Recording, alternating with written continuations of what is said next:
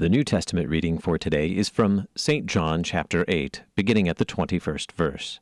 So Jesus said to the scribes and Pharisees again, I am going away, and you will see me, and you will die in your sin. Where I am going, you cannot come. So the Jews said, Will he kill himself, since he says, Where I am going, you cannot come? He said to them, You are from below. I am from above. You are of this world. I am not of this world.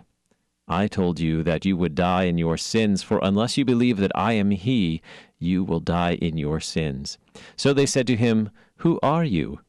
Jesus said to them, Just what I have been telling you from the beginning.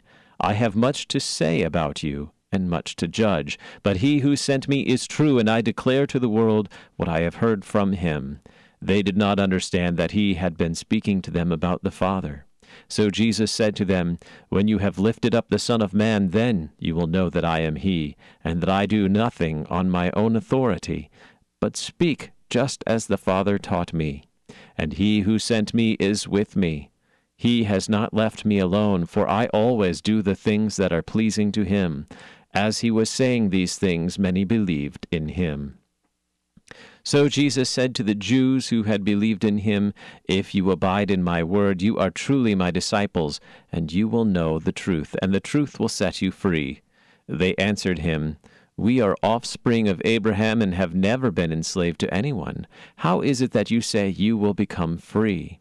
Jesus answered them, Truly, truly, I say to you, everyone who commits a sin is a slave to sin. The slave does not remain in the house forever. The Son remains forever. So if the Son sets you free, you will be free indeed. I know that you are offspring of Abraham, yet you seek to kill me because my word finds no place in you. I speak of what I have seen with my Father, and you do what you have heard from your father. This is the word of the Lord.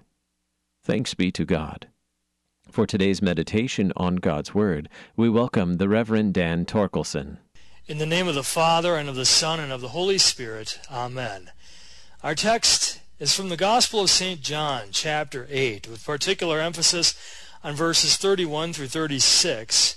So Jesus said to the Jews who had believed him, If you abide in my word, you are truly my disciples, and you will know the truth, and the truth will set you free. They answered him, We are offspring of Abraham, and have never been enslaved to anyone. How is it that you say, You will become free? Jesus answered them, Truly, truly, I say to you, everyone who practices sin is a slave to sin. The slave does not remain in the house forever. The Son remains forever. So if the Son sets you free, you will be free indeed. Here ends the text. It's been said many times from our Lutheran pulpits that there are really only two religions in the world. I would argue that this point can't be made enough in Christian pulpits. The Scriptures make this point again and again in several pairs of contrasting terms which delineate the two religions one from the other. Word pairs like law and gospel, sin and grace, slave or free, darkness and light, foolishness and wisdom, truth and lie. All of these pairs speak to this one basic truth, that there are two religions in the world. But only one of them saves. Only one. God's judgment is not like that of a school teacher who cannot bear to fail a student. You have only one chance at this life, and God does not grade on a curve. Either you are in or you are out. But do not let my words about only one chance to get the one true faith lead you to ask how you might get that faith. Wrong question. If you think salvation is about what you must do, how you're doing things, or any such idea, you're already a stout adherent to the wrong religion. Of our word pairs mentioned before, you're already in the religion of law, darkness, sin, foolishness, lies, and slavery.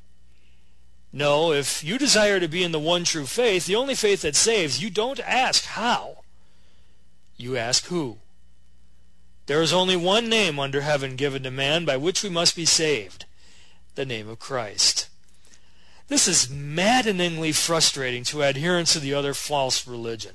The Jews to whom Jesus was speaking, indeed with whom he was arguing in John chapter 8, they didn't want to hear that it was Christ's name that saves.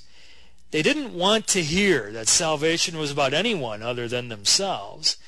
They were children of Abraham, and their genealogical connection to Abraham was what saved them.